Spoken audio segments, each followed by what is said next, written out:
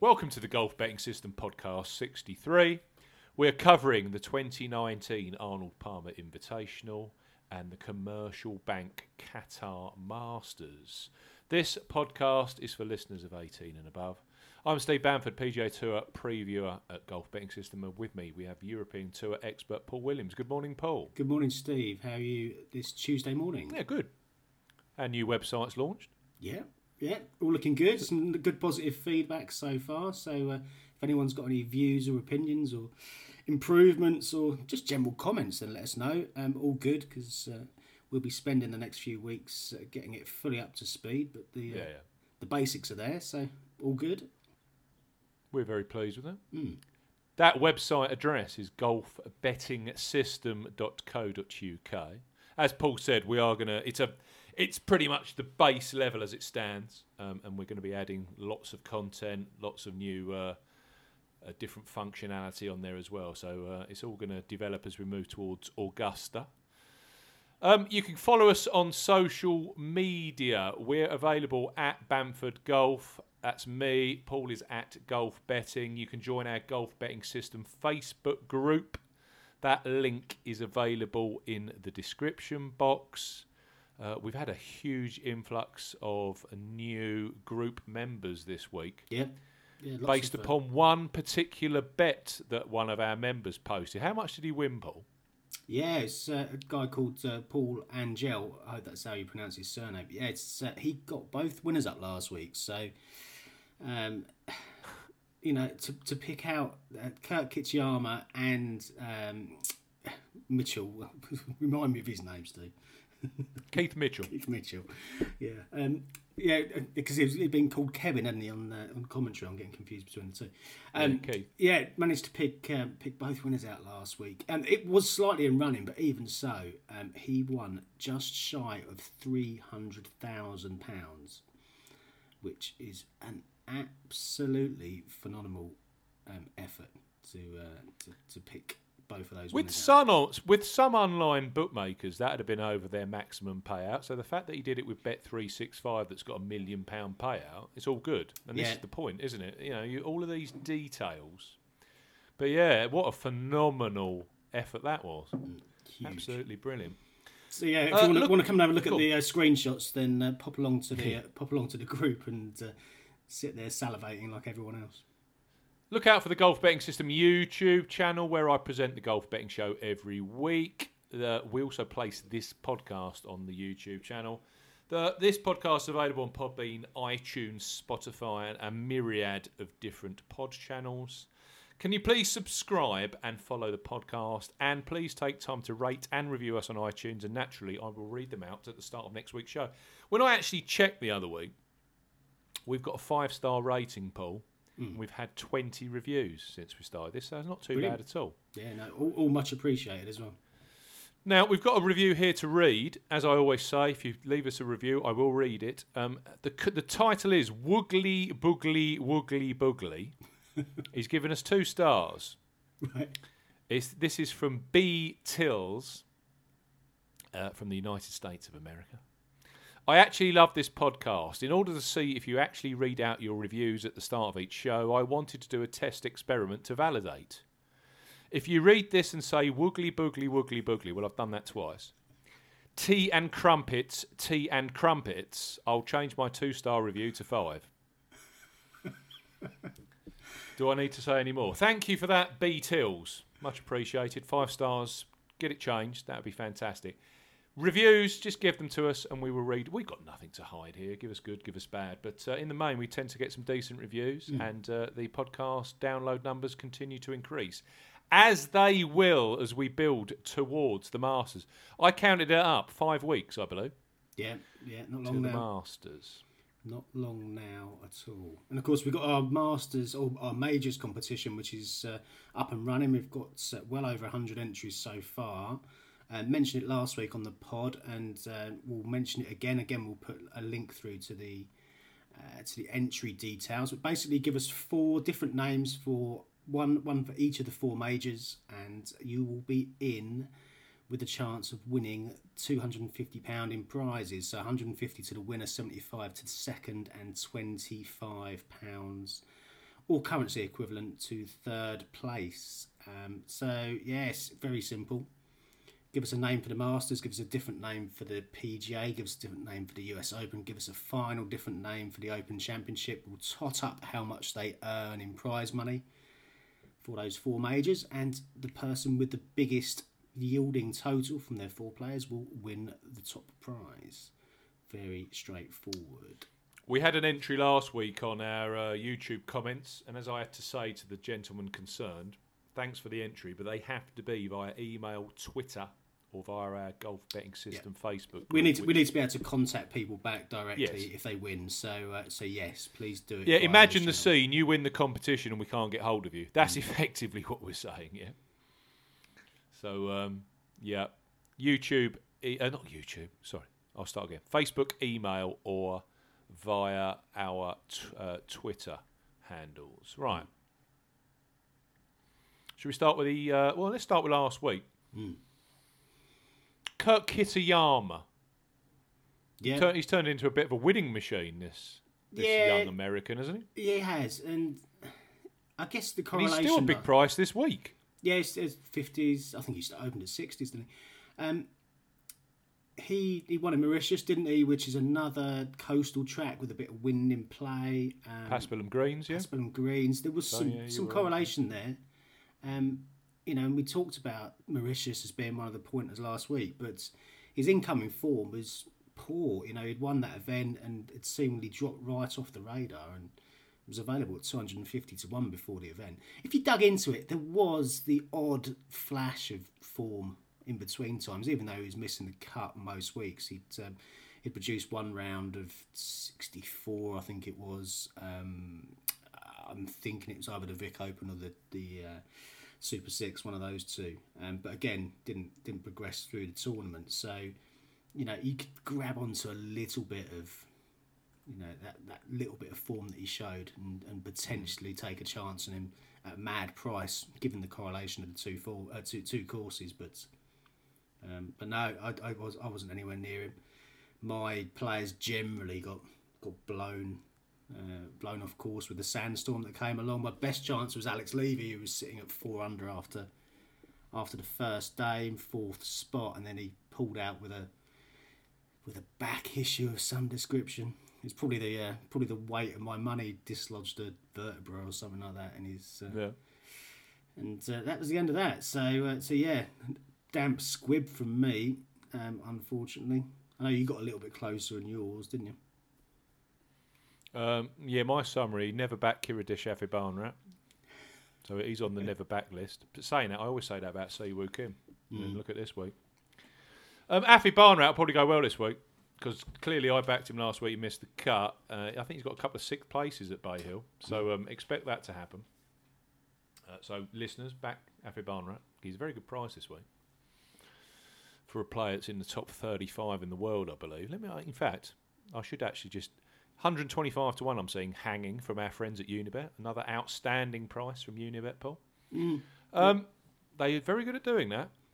They do take a view, Unibet, and that's good. There's not this cut and paste malarkey that's going on with a lot of the bookies. They do actually have a view and an opinion. And I've highlighted them on the Golf Betting Show this week for the Arnold Palmer because I've just listed. They've got just a huge list of players here at the top price or equal top price on. Right. They do take a view. I mean, if you're Hao Tong Lee follower this week, 80 to 1 best price. They do take a view, Unibet. I think they're becoming a bookmaker to actually have active if you're a golf punter. I think you need to have them as part of the portfolio of accounts that you're using, so you've got the option. Yeah. Exactly. On top of that, so Afibanrat, no, Daniel Berger. I don't know why I ever tip him. He's just always flattest as a sea. Who else did? I can't even remember the other one. He didn't do a lot. But Sergio, yes, he was 2nd for strokes gained tee to green all week. Yeah. He was 2nd or 3rd for approach. So actually, for a long-term bet, that 75 to 1 I took last week on the exchange for him for the Masters, that still looks in decent shape because his game is getting to kind of Sergio levels. and I think he was like 64th out of 70 for putting. So yeah, that effectively his numbers were pretty much in line with Keith Mitchell's. In fact, they were probably better than Keith Mitchell's, but Keith could putt a little bit. He got himself into a decent spot, didn't he? Kind of Friday. Oh, 6 under. Oh, don't. He was 6 under on Friday, wasn't he? Yeah. And then I picked the boy up from nursery, come back, 3 under, level, 8 finished. And I'm like, what? That just absolutely ruined my Friday night. My missus walked in. I said, I cannot believe that Sergio Garcia. She's looking at me. Oh, he's on another one of his golfing rants. Yeah, Keith Mitchell was number 1 for strokes gained tee to green. Sergio Garcia was number 2. But where Keith was 38th for putting, Sergio was 62nd. Yeah, and you're not going to win a tournament putting at 62 out of 70 odd players and over the weekend. And the real deal with Keith was he was scrambling like Billy Goat, wasn't he? He was 6th for strokes gained around the green. So even though he was 27th for GIR and he was 50th for proximity to hole, he wasn't hitting it close. Whenever he got in trouble, he was managing to get out of it. I mean, he was sat in the bunker 8 times, and he's six sand saves. And that's what you can do at that kind of tournament, isn't it? When the wind, it wasn't even blow. Those greens were so fast. I didn't realise before last week's show and the preview that they'd actually placed 18 brand new green surfaces down there. Yeah, they were firm, aren't they? So as we said, it had rained and the fairways were nice and soft and receptive, and you think, well, actually scoring might be a little bit lower this year because the greens will accept, incoming, but they weren't, were they? And then I think when they knew that the wind was coming Sunday, they'd clearly been out of a hose because they were a bit softer on the Sunday. Yeah. Hence Palmer shooting his 63. Yes, and it looked for a long time. He said in his interview, well, I arrived at the course, I saw that they'd watered the greens, I knew that there was going to be 2.5 hours of no wind, and I just went for it. Yeah. And sure enough, he was tied for the lead, wasn't he? When he walked off the golf course. And he parred the final hole as well. Had he made birdie there, set 8 under as a target, it could have been a different story. He said 9. He said if if he shot 61, he knew he'd win the tournament. That was his mental frame of mind. But yeah, it's a good tournament. I enjoy those. I know a lot of people say they're boring. I find that kind of tournament far more interesting than the 25 under. Birdie Fest. Oh yeah, and fair play to Mitchell as well. After bogeying the first 2 holes on Sunday to kind of mentally relax, I guess he'd kind of taken himself out of it mentally at that point, and to make the birdies coming home, particularly the one on the last, where it was 15 feet or so, wasn't it, to win the tournament. And, if you look at that Honda Classic, go back to last year, you had Justin Thomas and Luke List. Year before that, Ricky Fowler won it. You really need that golf course opens itself up to a power hitter, a ball striker who's got short game. Yeah. And one thing you can say about Keith Mitchell from what we knew about him, absolutely atrocious on any kind of greens apart from Bermuda, and he admits that himself. Yeah, I saw a quote from him. Yeah. So I tipped him up at Torrey Pines because you know that he's a blaster, takes par 5s apart, and then he missed the cut because he said he's clearly just can't putt on Poa annua. But that first trip back home to Bermuda grass, all of a sudden he feels comfortable, doesn't he? And he showed real bottle to win that. Yeah, he did, yeah. With Brooks Koepka and Ricky Fowler just sitting there lurking a shot behind. Oh yeah, and given it, if it had gone to a playoff, and he birdied the last. Yeah, if it had gone to a playoff out of the 3, he'd have been the long, outsider of the 3, and you wouldn't have fancied him to take the title. But fair play to him. That tournament has a history, doesn't it? Either elite players win, but this year one just snuck up and took it away from the elites. So he goes into the kind of Michael Thompson 300 to 1 shot file. Yeah. I think Mitchell's better than that, though. I think Mitchell, you might see him hanging around in the sort of world top 100 when he's established himself, because he's got plenty of game, just can't putt. Yeah, he's one of those players that kept popping up in the first round last season, didn't he? A first round leader punt, and when it got to the weekend, and particularly got to Sunday, he disappeared without a trace, and you kind of thought that was going to happen again after making a couple of early bogeys, but clearly he's grown some fortitude over the last year or so, and how often do you see that in final rounds with inexperienced guys? They either fall off a cliff or they shoot a couple of bogeys early doors, and then all of a sudden they're mentally not going to win, and they start playing like they have done for the rest of the weekend. Yeah, can just relax, can't you? Play your golf. These guys are all very, very, very capable, as we know, and it's often just that final bit of what's between the ears that makes a difference.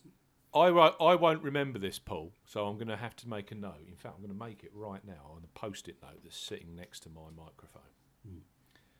Key track for PGA National? Right. Houston. Don't ask me why, but whenever I look at it, the Houston Open, players that win at Honda always play well at the Houston Open. And I'm just looking. Keith Mitchell, 6th there last year. So there's something about those two courses, because Poulter won that last year, didn't he, from Bo Hosler? But yeah, Griot was 3rd. I know Griot put in another storming performance. But yes, Keith Mitchell was 6th there last year. Must be Russell Henley's won at Houston, isn't he? He's won at PGA National. He was 8th last year, so it does stack up. There must be some. I think there's plenty of water at Houston. It must be more to do with the sight lines, because this is bent grass greens, isn't it, from memory? Yeah, they're a mix of everything. There is Bermuda in them, but they've got this velvet bent grass on the top. So it isn't so much the putting surface, but there's got to be sight lines or water involved or whatever.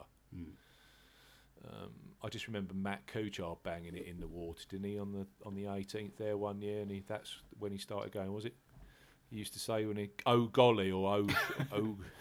Well, it was probably he was probably carrying my money. As he gave the win to Matt Jones of all people. Yeah, Matt Jones, eh? Wow. If Matt Jones played as well as his statistics, he'd be a 6-time major champion, Matt Jones. Oh, there's a few like that. What about Grillo? Yeah, there's lots like that. Emiliano Grillo, he's another one, isn't he? He should already have 5 majors in the old bank account. Yeah, he's a statistical backer's nightmare, isn't he? You could even throw Tony Finau in there, but we're aggravating all of our listeners here, Paul. We shouldn't be going down this route. Right. I think what we're suggesting are that there are always going to be players whose statistics are fantastic every single week, but don't tend to do a lot. Or they just don't pay you out in terms of each way or wins when... no. At the price that's on offer. Yeah, when the heat's in the kitchen, they tend to go backwards. Right, Arnold Palmer Invitational. Shall we crack on? That's the headline tournament this week. An interesting tournament. It's become slightly less interesting with Tiger Woods' withdrawal. He was priced up yesterday. William Hill were again, Paul, first to market yesterday in both tournaments. Yeah. So there's clearly been a decision made at William Hill Towers up in Leeds that we will get our markets up as early as we can. So well played to them, because this is happening week in, week out. Where Bet365 used to be the leader in terms of getting their markets out, it seems to be William Hill at the moment. Yeah, definitely. They were up. They chalked up, and Dave Kellner tweeted this. Dave Kellner, who does that good podcast with Dave Tyndall every week, which is well worth a listen, guys. He tweeted out, Tiger Woods 16-1, it won't last. And literally within 5 minutes, that was 12-1. And then he was as short as 9s and 10s when we went to press last night. He'd been backed in, hadn't he? And then all of a sudden, I checked my Twitter, and just I'm about to tuck into my well-earned kebab. Kebab. Sounds really healthy, doesn't it? Well, it's not really healthy. Anyway. Withdrawal. Bad neck. And then you think, well, the market's going to move completely now, isn't it? Yeah, just a sea of blue on all of the players either side of him, as you'd expect. So this is it. I'll read through best prices. We're recording this 9:20 UK time on Tuesday morning. Rory McIlroy 7-1. The only thing I will say to Rory McIlroy backers, he has never defended a title in his life. Now, clearly that can change.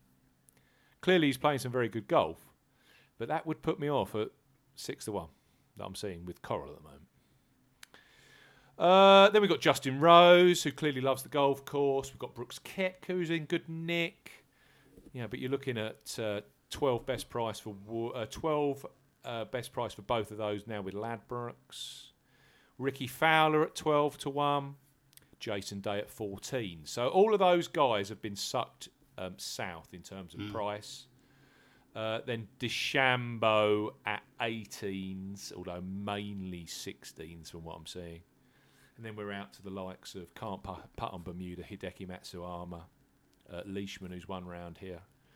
Francesco Molinari is an interesting player, I thought, because he's got a decent record at Bay Hill. He isn't that kind of bomber that you want, but if anyone's going to sneak out the woodwork this week, Francesco, who's very lightly raced, isn't he?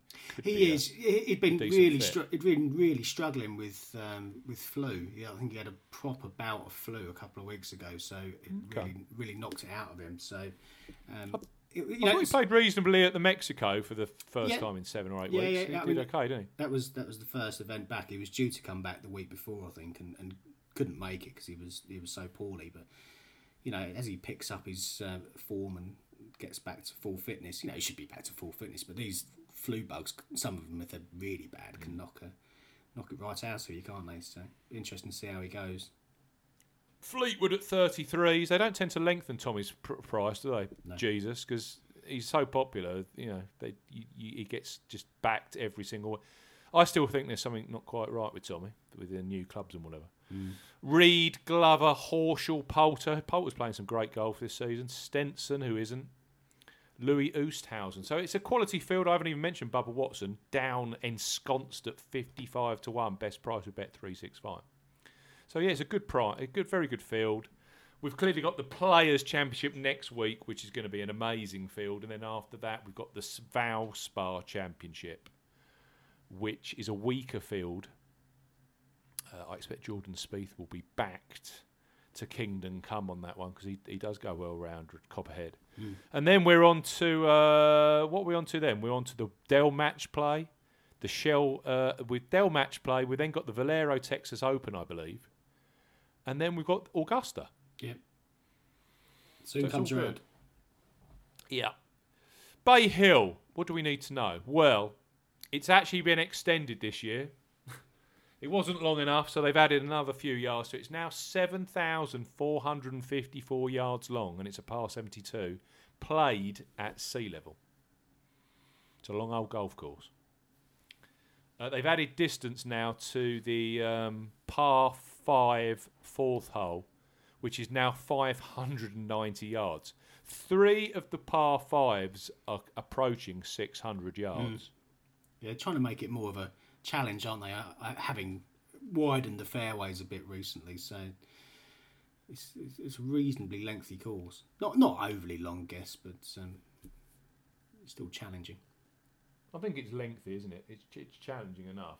I mean, the par 5's 590 now, the fourth. The 6th is 555, but that's the one that's kind of on a U bet. You look at it, it's a total U, isn't it? Yeah. So the first shot is over water, the second shot's over water, unless you block it right into the bunkers. That's an interesting par 5. The 12th is 574, and the 16th, that's the one is a must birdie, and there's lots of eagles available. The 16th, that's just 511. But actually, I think what you said there is very apt here. They've widened the fairway, so even the most inaccurate drivers can hit 60% of fairways, which does actually open it up to a hell of a lot of people in the field. Yeah. What you get here, though, are some of the toughest par 3s on the tour. I mean, the par 3s, I'll read them out to you. 231 yards, 200 yards, 215, 221. So there's no easy par 3 at all, and the par 5s, a lot of these plus 450 yard par 5s, par 4s rather. Yeah, you need to be striking your irons well, don't you? Yeah, there isn't a drivable par 4 on the golf course. And when you look at the scoring around here, it tends to be it's a pretty if they turned their hand to it and they wanted to hold a major championship in Florida, this would be one of the courses that they could turn to, because you could turn this into an absolute beast. It's long, it's challenging, it often has wind. It's got plenty of different shaped holes. I always call it it's a classical design. I know it's a 61 golf course, 1961 originally, but it really does. It suits players that have got the all-round game. And clearly, when you've got Tiger Woods winning round here 8 years, 8 victories, it kind of suggests that a bit of length off the tee is very helpful as well. Winning scores here. McIlroy was 18 under last year. He won by 3 from Bryson DeChambeau. Mark Leishman won a particularly windy and dry golf course event at 11 under. Jason Day won at 17 under. Matt Every won on a soaking wet golf course at 19 under. There was some rain in Orlando yesterday, I believe. But the rest of the week is going to be as dry as you like, and temperatures up 25, 27, 28 degrees. So I think the course is just going to firm and firm and firm and firm. So I think probably 15, 16 under, a good mid-score challenging test for this. It's tend to what you get on these good courses. The PGA Tour likes a 15, 16 under winning it. I don't think the organisers want it to be one at 25 under, and it won't be. So I think it's going to be a relatively stern test. If you're shooting straight 68s, you're going to be there or thereabouts. Key statistics. What you tend to get with these tougher golf courses and these classical courses are that any kind of game shape can win, from a typical GIR ball striker through to a guy that can be like 45th for greens in regulation, but putts and scrambles like Billy Goat. So, like a Jason Day kind of player. Yeah. The one statistic that jumps out, this is all available in my preview. If you're looking at it from a strokes gained putting, a strokes gained perspective, strokes gained off the tee. These are the averages of the last 3 winners. Strokes gained off the tee, 25th. Strokes gained approach, 16th, which is quite low for the strokes gained approach. Strokes gained around the green, 29th. Strokes gained tee to green, 9th. That's quite low. That Honda Classic last week, when we were looking at the key strokes gained statistics for the winners, strokes gained tee to green was 5th. Yeah. Now, this week it's 9th.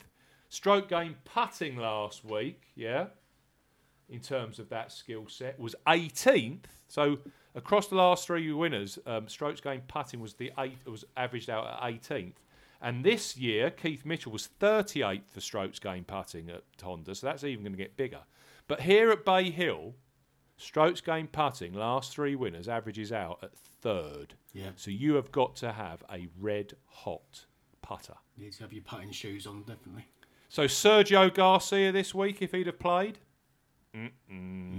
Saying that, I wouldn't have backed him, and he'd probably putted the lights out at 1.6. It does kind of put you off with Rory a little bit, doesn't it? Because Rory's great strength is from tee to green, and he occasionally pops up with these weeks where he nails everything inside 10 feet, but they're the exception rather than the rule, aren't they? And I think last year's win for Rory was incredible on the basis that he won with the strokes gained putting number of 1st. Yeah, exactly. When do you ever see that? And with his long game, when he puts like that, he's going to win the golf tournament.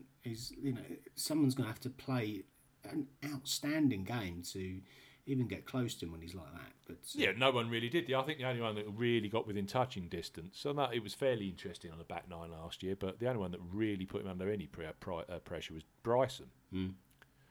Because when he plays like that, he's untouchable, isn't he? Yeah. We've seen it a number of times during his career, and you combine that ball striking with a strong week on the greens, and bingo. But when are you going to second guess that he's going to come up with that 1 point, low ball 1.6s in terms of putting average for a week? Is it? We shall see. I tracked his numbers from last year. He missed the cut the week before at Copperhead, and that's why he was 20 to 1 to win there. 21st for strokes going tee to green. He was 10th for strokes going off the tee, and he was like minus, I don't know, he was like in last place for strokes going putting. But there's one thing that you can see with... he'd actually putted reasonably well at the Honda Classic 2 weeks prior. He was 17th for strokes going putting on their Tiff Eagle greens. And Mark Leishman was 27th at the Honda the week before. He was 9th for strokes going putting. And Jason Day, when he won in 2016, had played the World Golf Championship at Doral when it was hosted there. He was 6th for strokes going putting on Tiff Eagle Bermuda grass. And that kind of throws up a problem because this always used to be the last event on the Florida Swing. But this year, it's now the second event on the Florida Swing. So only players, of course, that played at PGA National last week have got up-front experience of Tiff Eagle Bermuda grass greens in Florida. Yeah. I'll just take you through the top 10 in strokes going putting from last week. Billy Horschel was 1. He's putting lights out at the moment, Billy Horschel. That's big for Billy, isn't it? Well, yeah, that's not the first time either. That follows on from another great strokes going putting performance. So he's putting really well. So he's gone completely the other way. He's putting brilliantly, but his tee to green game's fallen apart, which is usually his strength. Michael Thompson at 3. We all know about Michael Thompson. He's playing some outstanding golf, but I think the world and his wife were on him last week, and he went backwards in the final round. Yeah, it was too obvious, wasn't he? But he was within a few shots of something big, wasn't it? Your mate Brian Gay at 4, as ever. 6, Johnny Vegas. There's worse bets this week. 7, Charles Schwartzel. Then we're out to the likes of Sloane Berger. And one that I know is popular this week and will be popular, our friend Lucas Glover. He was 14th for strokes going putting last week. Yeah. I could see Glover going very well, but when I saw 50 to 1 chalked up, I can't get involved with Lucas Glover at 50 to 1. If we're talking strokes going putting and Tiff Eagle greens, we can go back to Kapalua as well, which was the first event of the year. That's played on Tiff Eagle. I'll take you through the top 10 of putting that week, players that are playing. 1 was Bryson DeChambeau. 4 was Cameron Champ. 8 was Mark Leishman. And 9 was Jason Day. So those are guys that have putted positively on Tiff Eagle Bermuda grass greens so far in 2019. So I don't know. I can't get too hung up on that. I can't get too hung up on having to back someone that putted well last week at the Honda. So no, it's just 1 week in isolation is a bit of a... It is. If this was the last tournament of the 4 in the Florida Swing, I would be looking for someone at some point that had putted well at one of the events. I mean, I tipped up Justin Rose last year. He'd been 3rd or 5th at strokes game putting the week before at Copperhead, and he was 3rd in this, so it kind of stacks up. Yeah. Just out of interest, if you're looking at the shorties this week, Ricky Fowler was 18th for strokes game putting last week, and Brooks Koepka was 20th. Right. I suppose we should get on. What am I looking for then? I'm looking for players. This is the other thing, Paul, that I find difficult about this week. Incoming form of winners. Rory McIlroy, missed cut, Copperhead, 59th Honda, 20th Riviera. Now, it's not exactly stunning stuff, is it? No. And this time last year, everyone was talking about his game was in a mess, what was going on with Rory McIlroy, and typically, 20 to 1. No one was on him in terms of DraftKings. If you were going to go for a switch hit, he would have been the perfect man last year for DraftKings. Yeah. He comes up and just wins. Year before that, Mark Leishman, 27th at the Honda, miscut Riviera, 24th Scottsdale. So not disastrous, but not exactly lights out. He was 100 to 1 when he won this. Jason Day, 23rd at Doral, 11th Pebble, miscut Torrey Pines. So it's not slapping you in the forehead saying Ricky Fowler, Brooks Koepka was 2nd last week. They're going to walk this. No. It's not. It doesn't seem in your to face happen that forward, way. is it? And yes, you have got the likes of Tiger Woods who's come here off a win and won. Yeah, that's Tiger Woods. You've got Ernie Els that came here off of winning in 2010 at Doral, the WGC, and won this. So it can happen, does happen, but it hasn't happened recently.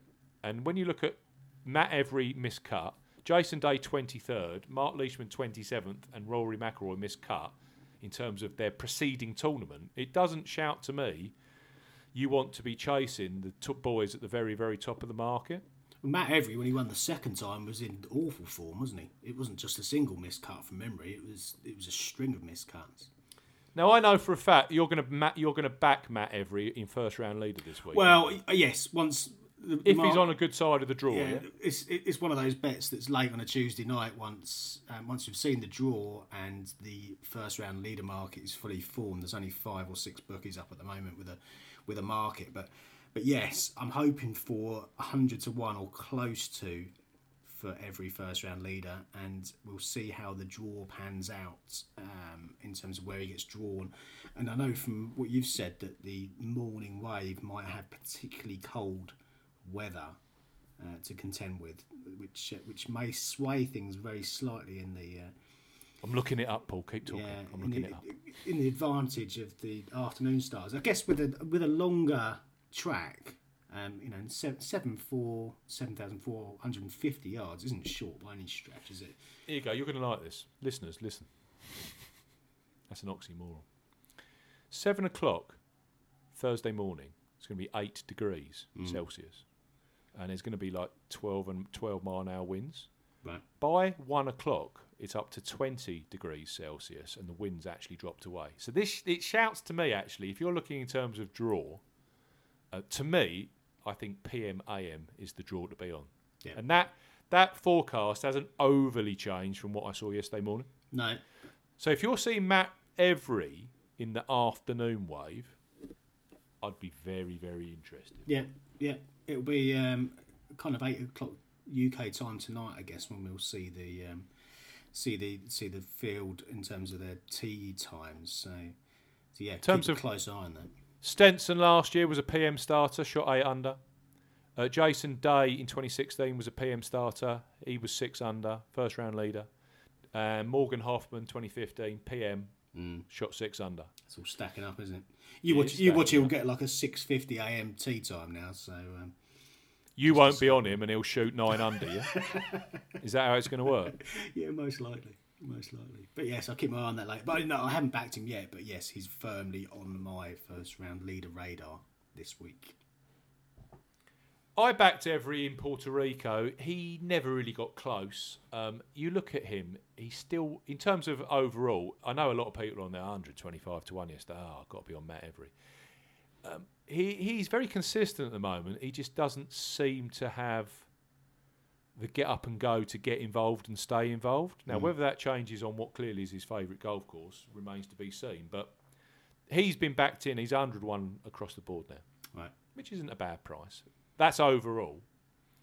I'd be more tempted on the first round leader bet, has to be said. Especially as I was on him in Puerto Rico and he did nothing. So yeah, if he gets a good draw, I think I might join you on that. Yeah.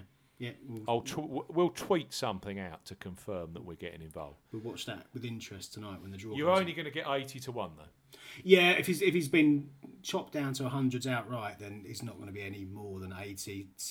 You might get a 90 at Unibet or something like that, I guess, who tend to have slightly differential first round leader prices. But I'm just looking at the moment.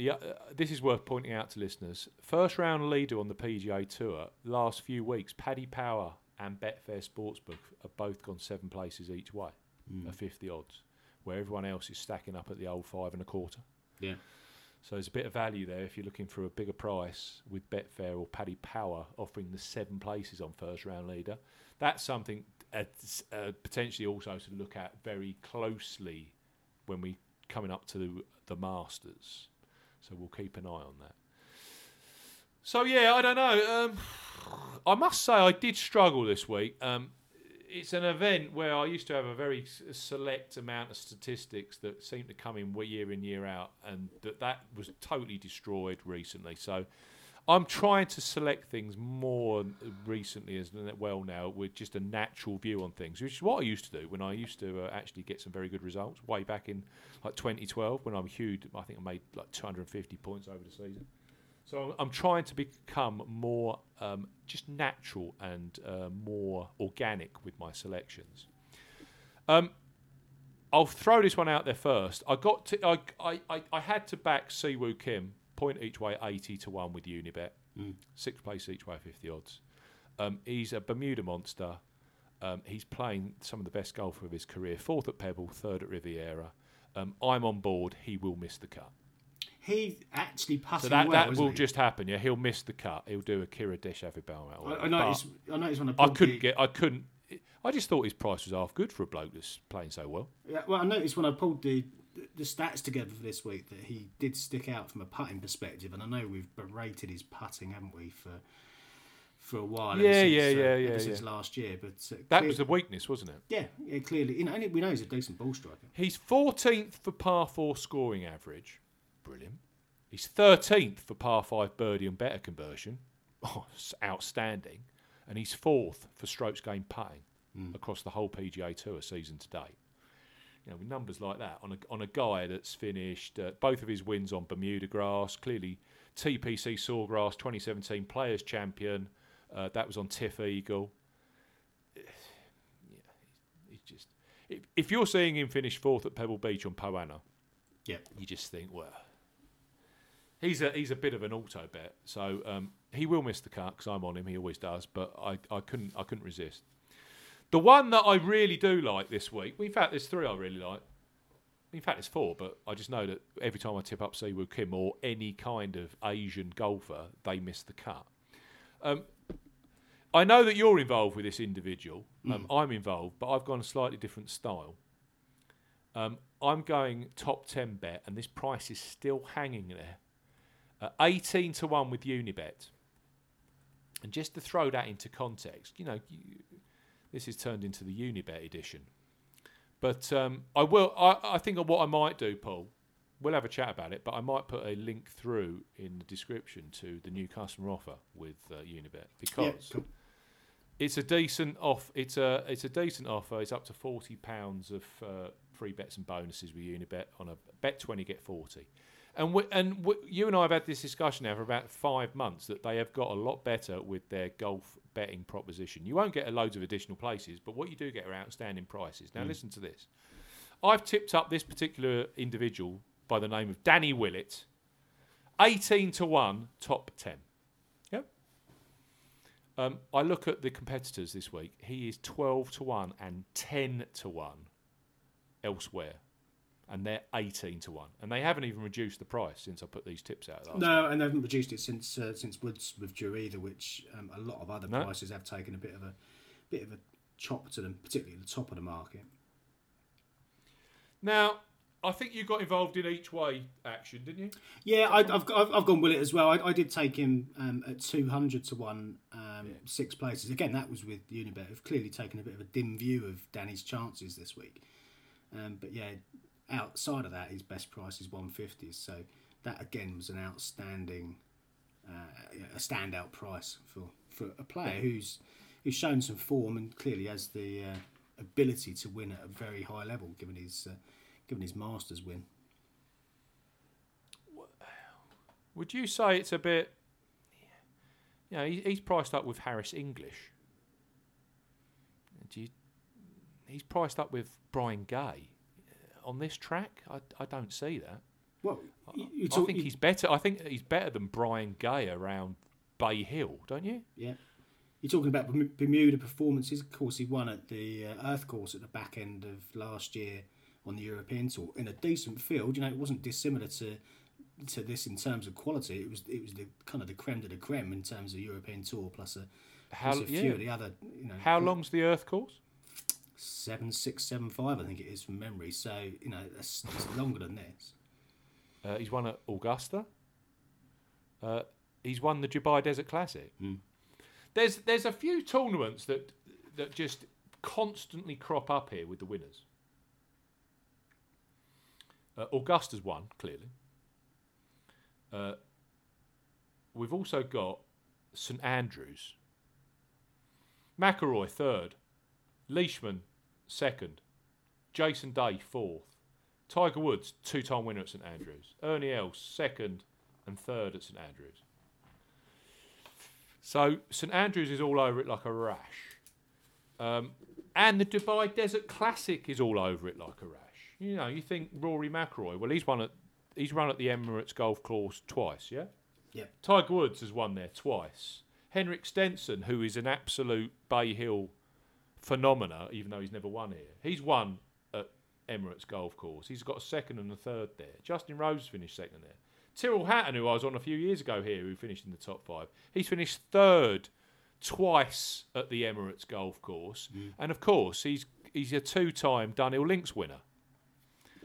So that link between St Andrews, Dubai and here, it's pretty strong. And you just run through with Danny Willett. He's clearly won a green jacket. He's won the Dubai Desert Classic in 2015. And in that St Andrews Open Championship that Zach Johnson won, and I know you're looking at Zach Johnson, Jason, that playoff was made up of Louis Oosthuizen and Mark Leishman. Yeah. Just out of that was Jordan Spieth and Jason Day by a shot, and just behind them was one Danny Willett.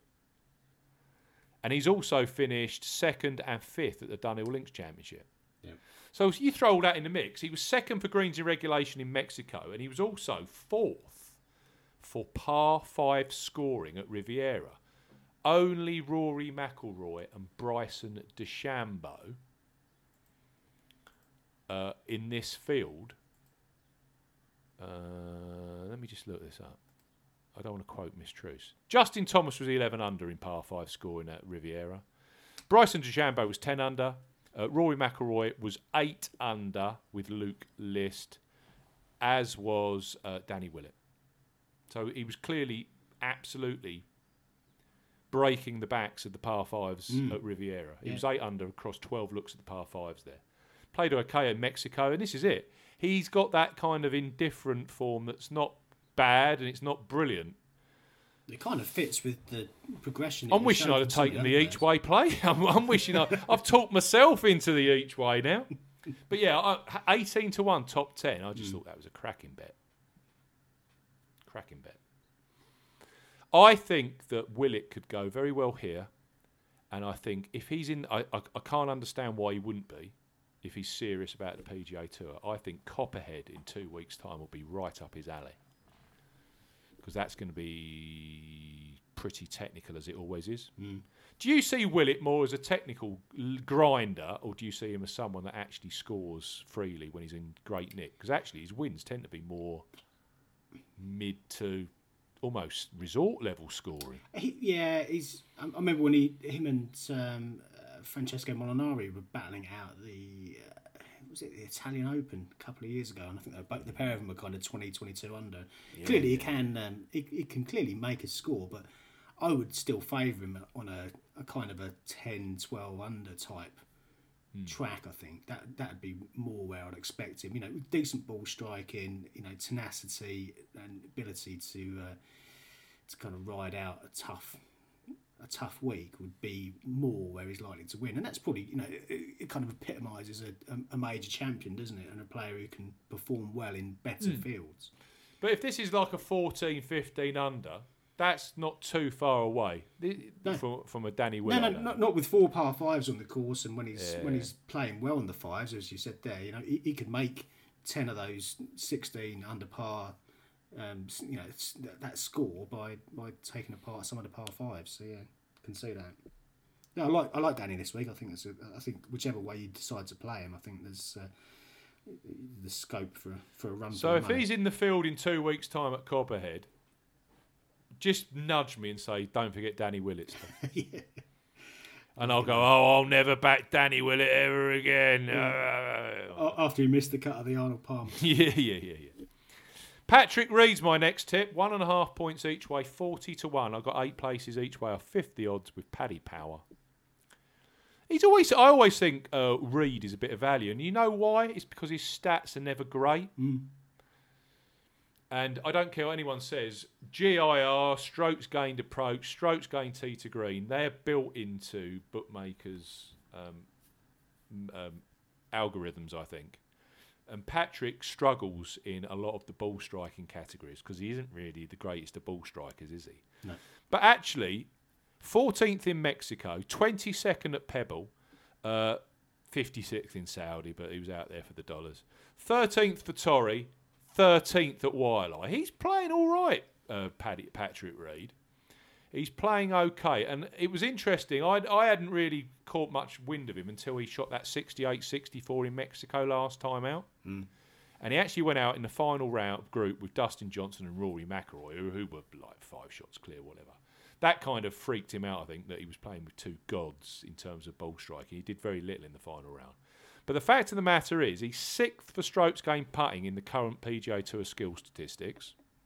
Great. And I just love the way he plays on Tiff Eagle.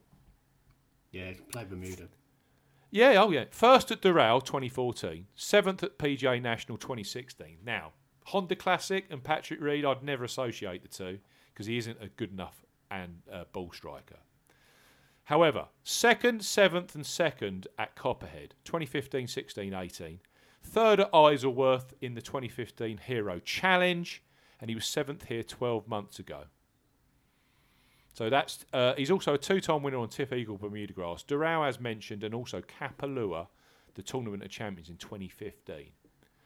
And, you know, we're talking about strong tracks. Clearly he's won at Augusta. 2nd at Quail Hollow. Quail Hollow sits nicely with the likes of McIlroy, Jason Day, Tiger Woods.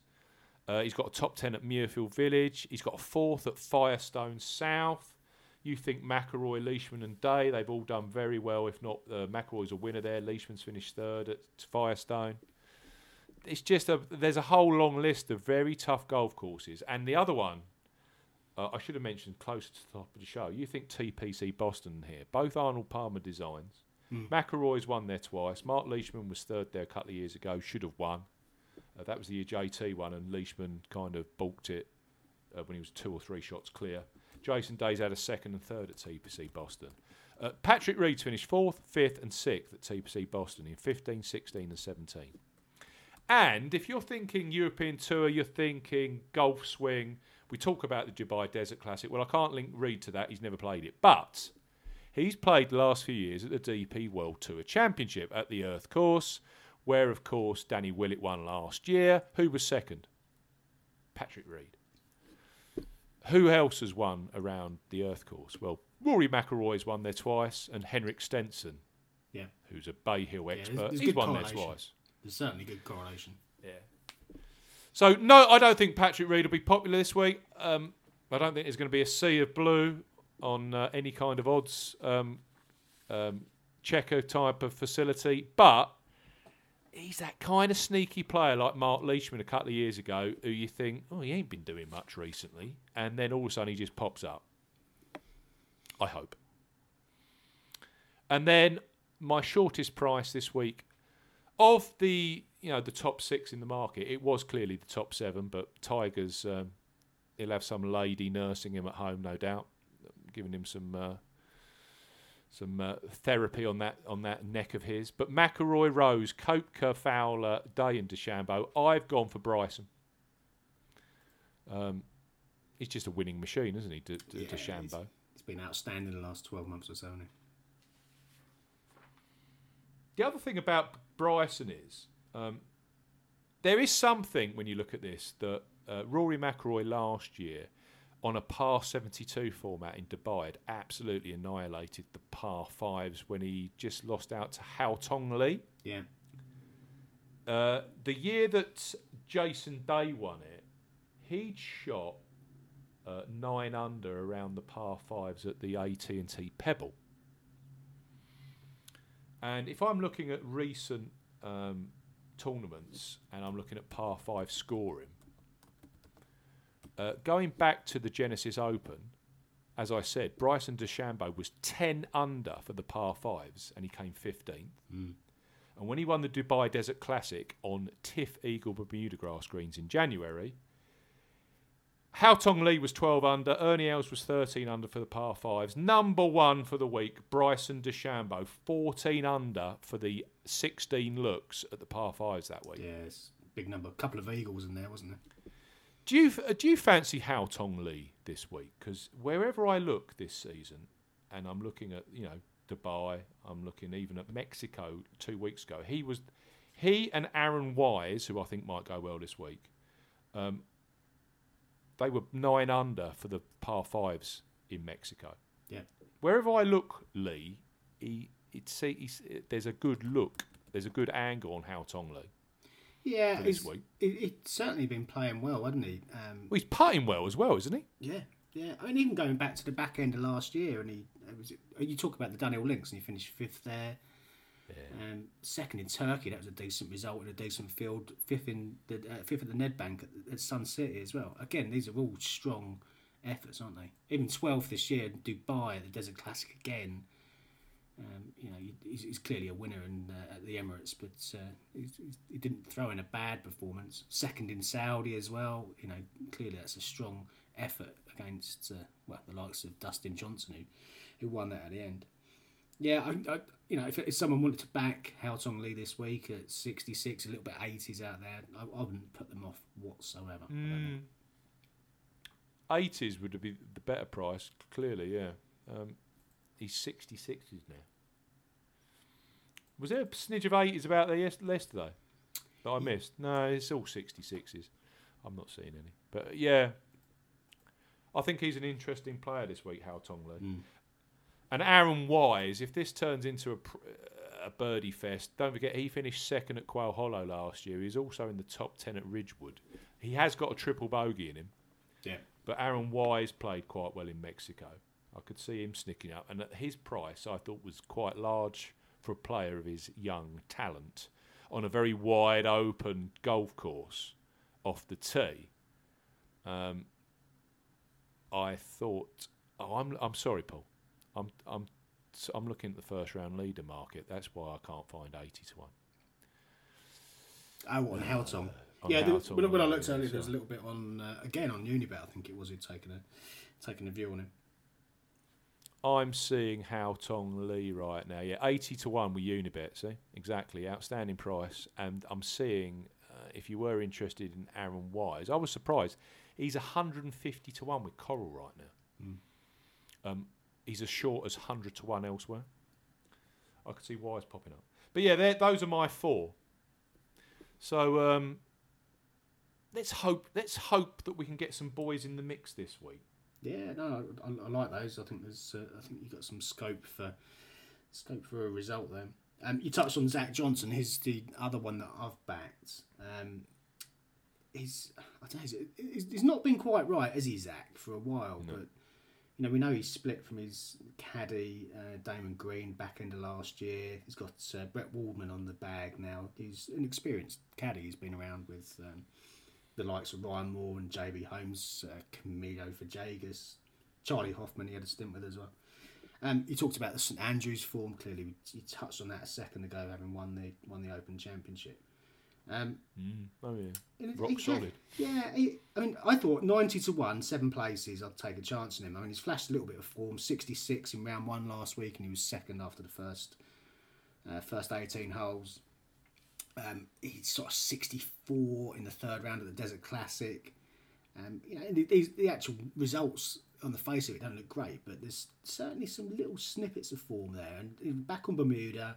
He's won 4 times on Bermuda over the course of his career. I think he'll feel very comfortable. 5 top 10s here at Bay Hill over the years. And if you look, 15 attempts, he's only missed a cut once. So, he's done well here. 7,700 on DK DraftKings for this week.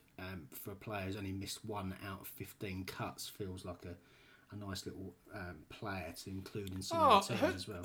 Who's he going to be priced up with in that kind of bracket? In fact, Siwoo was a similar kind of price as well.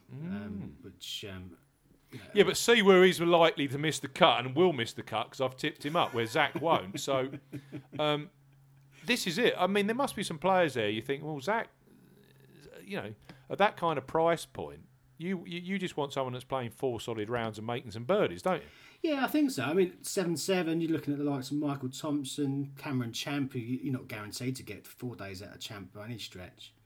Benny Ann, Keith Mitchell 7-5. Is Keith going to bounce straight back from last week's win? And surely he's on his 38th bottle of Bud Light, isn't he, by now, Keith Mitchell? it'll go one or two ways with Keith, won't it? He'll either absolutely bomb, or he'll be one of these players that can keep he can keep his form going. We shall see. Hao Tong Lee 7-4. I mean, that's, if you fancy a bit of Lee, again, given the form he's in, he didn't miss the cut last year, 54th on debut. So yeah, I think with Woods coming out of the market with DraftKings, it's going to open up to a lot of different ways that you can play your team this week. A lot of different ways. So yeah, I'm going to go quite heavy in DraftKings this week with the big $100,000 competition that's out there. But yeah, I in terms of outright, I've gone with Zach. And I think there's enough there to grab onto. I mean, his driving accuracy at the Honda was great. He was second or third, just over 80%. And when he's driving well, that's the kind of the backbone of his game, isn't it? We know he can putt and chip. He talked about the short game being important, and on his favoured Bermuda greens, I think he'll go well. But we shall see. I always put Zach and Kevin Kisner in the same kind of bracket. Very similar players. And don't forget, Kevin Kisner 2 years ago was in a kind of, it was him, Charlie Hoffman and Mark Leishman fighting over the win. Yeah. So, it isn't necessarily the fact that you've got to be a huge bomber to be competitive around here. No. If you've got a game that's you're hitting some greens and you're scrambling and putting beautifully, which clearly is Zach Johnson's game, you can be very competitive around here. I think, his greens and regulation hasn't been the best part of his game over the last few weeks and months, and I think that's the key. If he does find, some form with his irons, then he could go very close here. If he's finding 60% of greens and regulation, he won't. He'll finish, down the field. He'll probably make the cut, and he'll probably, be a positive DraftKings player in that respect. But he needs to hit a number of greens to really stand a chance of that outright. But I think 90 to 1, I thought it was worth a stab. I think. Right then, Qatar Masters, the commercial bank Qatar Masters, always used to be a very well respected tournament on the European Tour, didn't it? Always used to. It was never the quality of field of an Abu Dhabi or a Dubai, but because they used to play this in between the two, you used to get some very high class performers here. Yeah, he did. Yeah, it's because the scheduling's changed, and we've gone from Oman now to Qatar after a little break in the Middle East. It's suffered a wee bit, hasn't it, from the glory years, if you like. Yeah, it has. But it's still a good, decent, strong European Tour event. It's decent enough. I mean, I'd like it as a test because I think I like it as a betting heat because there's a few things that you can grab onto in terms of the way the course sets up, which we'll go into in a second. But yeah, it has suffered from its scheduling. It has to be said, and an early attendee list that also included the likes of Joost Luiten, Alex Levy, Paul Dunn. All three of those withdrew. Callum Shinkwin withdrew as well. There's a few that would have been, towards the top or mid of the market have dropped away, which has made it a little bit more of a weaker looking market, particularly at the top. So some of the prices that you're getting on players really aren't quite as strong as you would hope. But you can only play with and bet with what you've got presented in front of you. And I still think there's scope to make some money out of this week. Going back to the market, then Thomas Pieters heads it 11 to 1 generally. Jordan Smith, who showed a little bit of form at the back end of last week, is second favourite 20 to 1. Tom Lewis has been backed heavily into 22s from an opening show of 28 to 1. Alexander Bjork 28s, and then you've got the likes of Fabrizio Zanotti, who played really well last week, right up until the death, 33s. Ross Fisher, if he could find the putter, he could be very, very dangerous, 33s. And the enigma that is Victor Dubuisson, 33 to 1 as well in play. Last seen heading for Nice Airport. He might not even turn up to Brisson. you never can tell, can you? No, you can't. But he's showing some form, and he's a difficult one to call, isn't he? Because at his very best, he could win this by distance. He might be having a Pernod in Antibes Harbour for all we know at the moment. You just don't know where the bloke is. No, he does seem a little bit more focused on his game, which is positive for him. And it takes a leap of faith. He's a good player. Yeah, clearly. It takes a leap of faith to back him because, he can throw his toys out of the pram very quickly and very early in a tournament if things aren't going his way. And, an early withdrawal is always on the cards. Again, I'm not sure I'd be want to, building a DraftKings team around him because if he pulls out, he's torpedoed everything you've got. But equally, he could win the golf tournament 33-1 if you fancy taking a chance on Victor. At the same price point, you've got Mike Lorenzo Vera, Jorge Campillo 33-1. There's a few in that kind of bracket before you get into the 40s and 50s. But I guess like some of those players would have been, quite a bit longer had the likes of Loughton and Alex Levy been here, but sadly not. So we deal with what we've got available to us. Qatar is played at Doha Golf Club. It's a Harradine design, 7,400 yard par 72 in the desert. Bermuda, Poa, greens, and historically, when it's been tranquil here, it's kind of lended itself more to the longer hitters.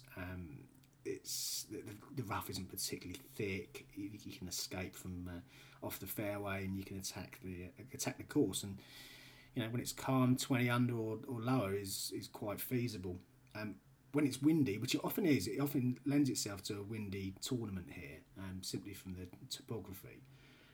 When it's windy, it plays far more linksy and it plays far more challenging. And this is often a course, so this is often a result that you look at and you correlate when looking at players who go well in future linksy-based events. They're the ones of the likes of the Open de France, which is often classed as an inland links, clearly the Open Championship when we get later in the year, so the likes of the KLM Open and to the Alfred Dunhill links. This is often when you look back in, particularly if it's going to be a windy year, and that kind of bears itself out. If you look back at the winners list over the last few years, Robert Carlson 2010 66-1, Thomas Bjorn 200-1 back in 2011. Bjorn, I remember. Yeah, and Bjorn had shown a little bit of form prior to that. He had a top 10 in one of his previous 2 or 3 starts, so there was something to grab onto there. So Carlson, Bjorn, Paul Lawrie in 2012. There's a links link coming through already. Chris Wood, Sergio Garcia in 14. Back-to-back wins from Brandon Grace in 15 and 16. Before you get to Young and Wang, who won in 17 on course debut, and then Eddie Pepperell 70-1. Who clearly did so well at the Open Championship last year. So when there's a bit of wind around, then I think you really can correlate. Even if the forecast isn't particularly for strong winds, if it's 10, 15 miles an hour, it can still play havoc with this event and really make an impact. And this year actually is going to be one of the stronger windy years. 20 to 25 miles an hour on Thursday, dips a bit on Friday, and then pretty solid 20 mile an hour on Saturday and Sunday. So it's going to be quite a challenge for the players, I think. And even so, you still need to be hitting 75 to 80% of greens in regulation. You need to scramble well. You need to minimise bogeys. And you need to do that by getting the ball up and down and putting well when you're on the green, either for birdie or for holding par. And going back to Pepperell, he made 4 bogeys in a week. Wang made 5. Grace made 4 in a double the year before, so you don't need a scorecard that's littered with bogeys and birdies. It needs to be more of a measured approach than that.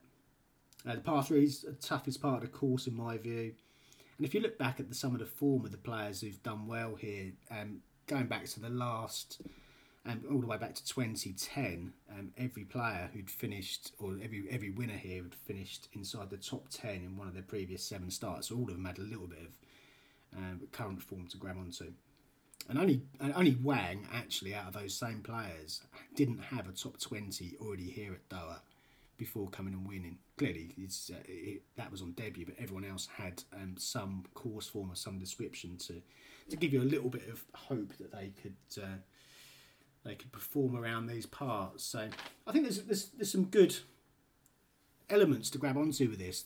The wind element, the desert element, clearly, the Bermuda greens, they are mixed with Poa Trivialis here, but they're still Bermuda based in principle.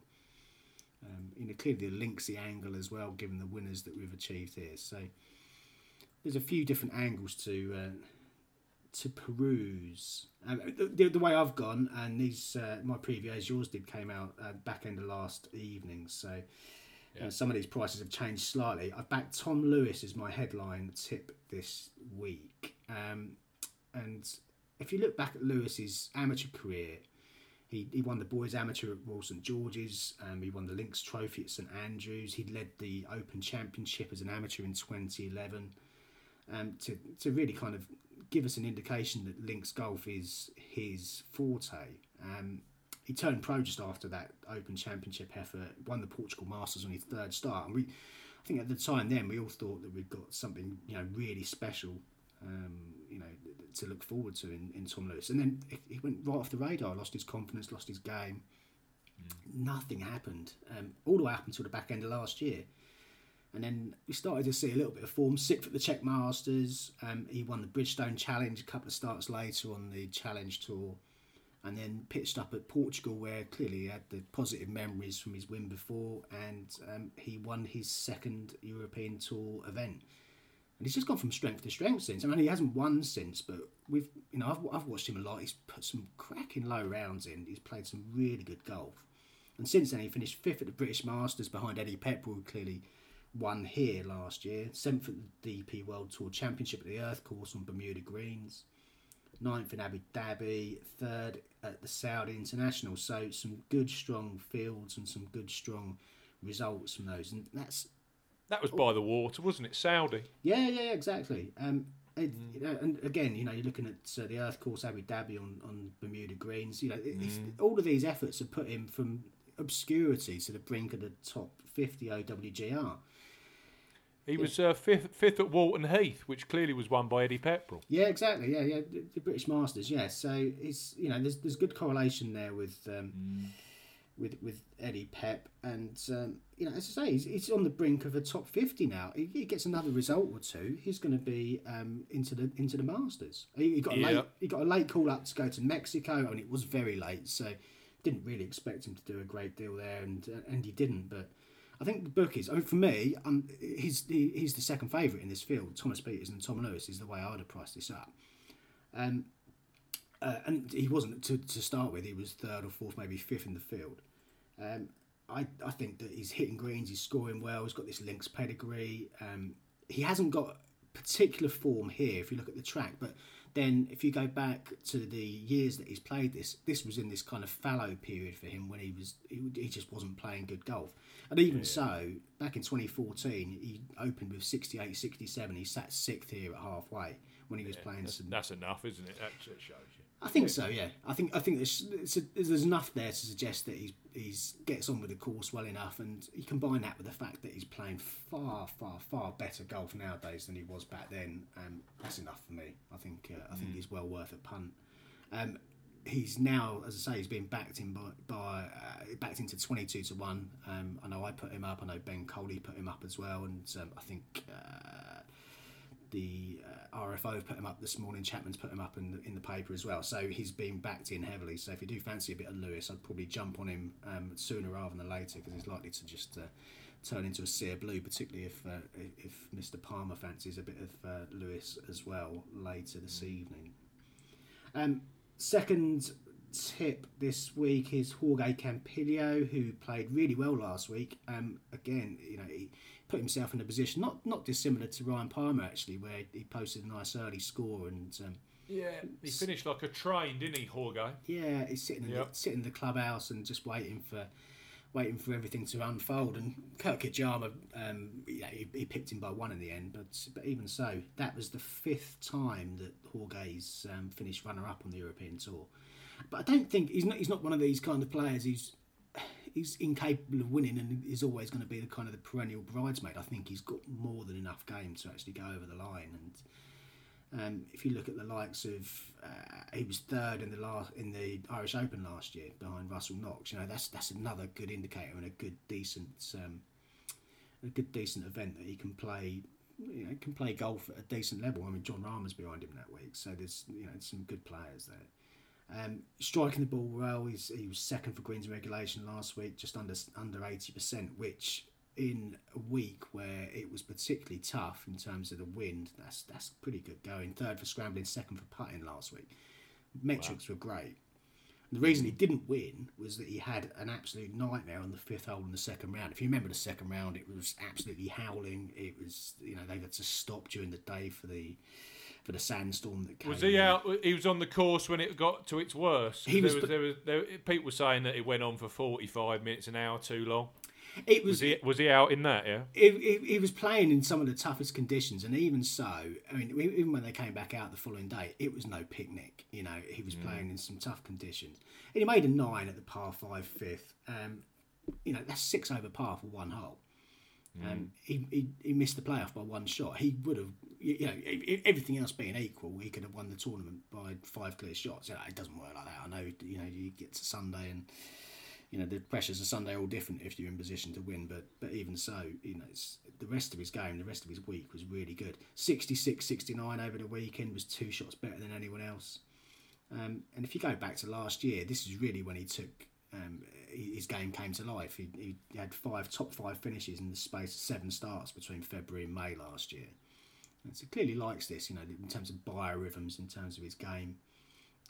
It seems to be his time of year. He's played here 6 times in the past. Last time he teed it up, which was 2017, he finished 13th. Third for putting, second for putts per round, so clearly got a measure of the putting surfaces here.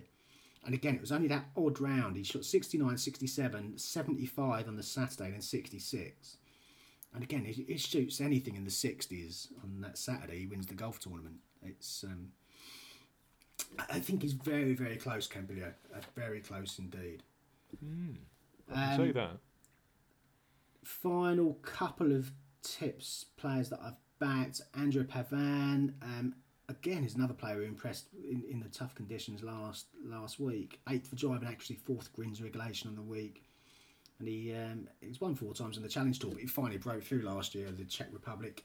If you remember, he's held off Padraig Harrington down the stretch, which was particularly impressive for a player trying to win his first European Tour event, when you've got a player like Harrington who's back 9 when he gets a sniff of a win.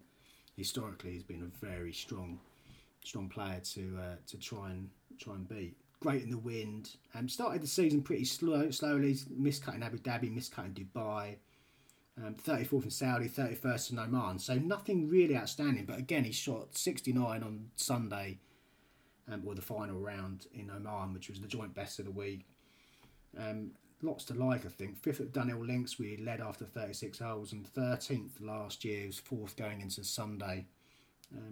And he's got that win in the meantime. I think he's a better player now. I think he's a player that can move on. And finally, I've gone for a bit of experience to finish my team with a Thongchai Jaidee at 150 to 1. Now, he was 150 to 1 last week and finished inside the top 20, which is a pretty strong performance, I guess, for the guy. And his price hasn't shifted; it's stayed absolutely rock solid. And I thought that was well worth taking on, particularly with a tough, windy forecast. I think that plays right into the hands of more experienced players. I think it plays into the hands of a player like Jaidee, who has a history. If you look at some of the wins that he's had. Indonesian Open at 12 under, Ballantyne's Championship 4 under, Wales Open 6 under. He won at Le Golf National at 11 under. That was his last win on the European Tour. So these aren't 25 under wins. No, they're he's a grinder. When the conditions are tricky and challenging, he can put a score together. And I think that comes with experience. I mean, the guy's 49 now. And he hasn't won since that win at the Open de France in 2016. But I think that bit of experience that he's got here is going to help. We talked about some of the winners here, the likes of Robert Carlson, Thomas Bjorn, Paul Lawrie. They've all won that with a lot of experience under their belt, shall we say. 16 times he's played here since 2002. A couple of top 10s, 7 top 25. So again, we're talking about a DraftKings player potentially.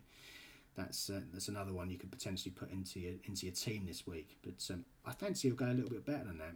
150s. I went that with Boyle Sports, who are paying 8 places a fifth of the odds this week, and that was a standout price for them yesterday evening as well. So that was well worth a look. Again, he has been backed in a little since then, so do check before you place your bet if you fancy a bit of that. But yeah, there's lots to like. 18th last week, as I said, top 16 for greens and regulation and putting, 4th for putting in Dubai, on the Bermuda greens there. And again, he was one of these players who finished with 69 last week, which was joint best of the week. So a bit of momentum coming into this week. And I think there are far worse bets at that kind of price point, given the relative weakness at the field now at the top end of the market. So yeah, that's my 4 against the field in Qatar.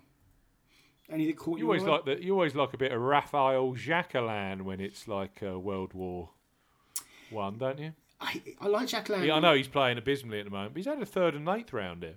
Yeah, he has. 17 appearances. Yeah. You say he's playing abysmally. He has actually shown up on a leaderboard or two in recent weeks and then kind of dropped away. I do prefer him when it's not a desert course. I do prefer him when it's a proper coastal course.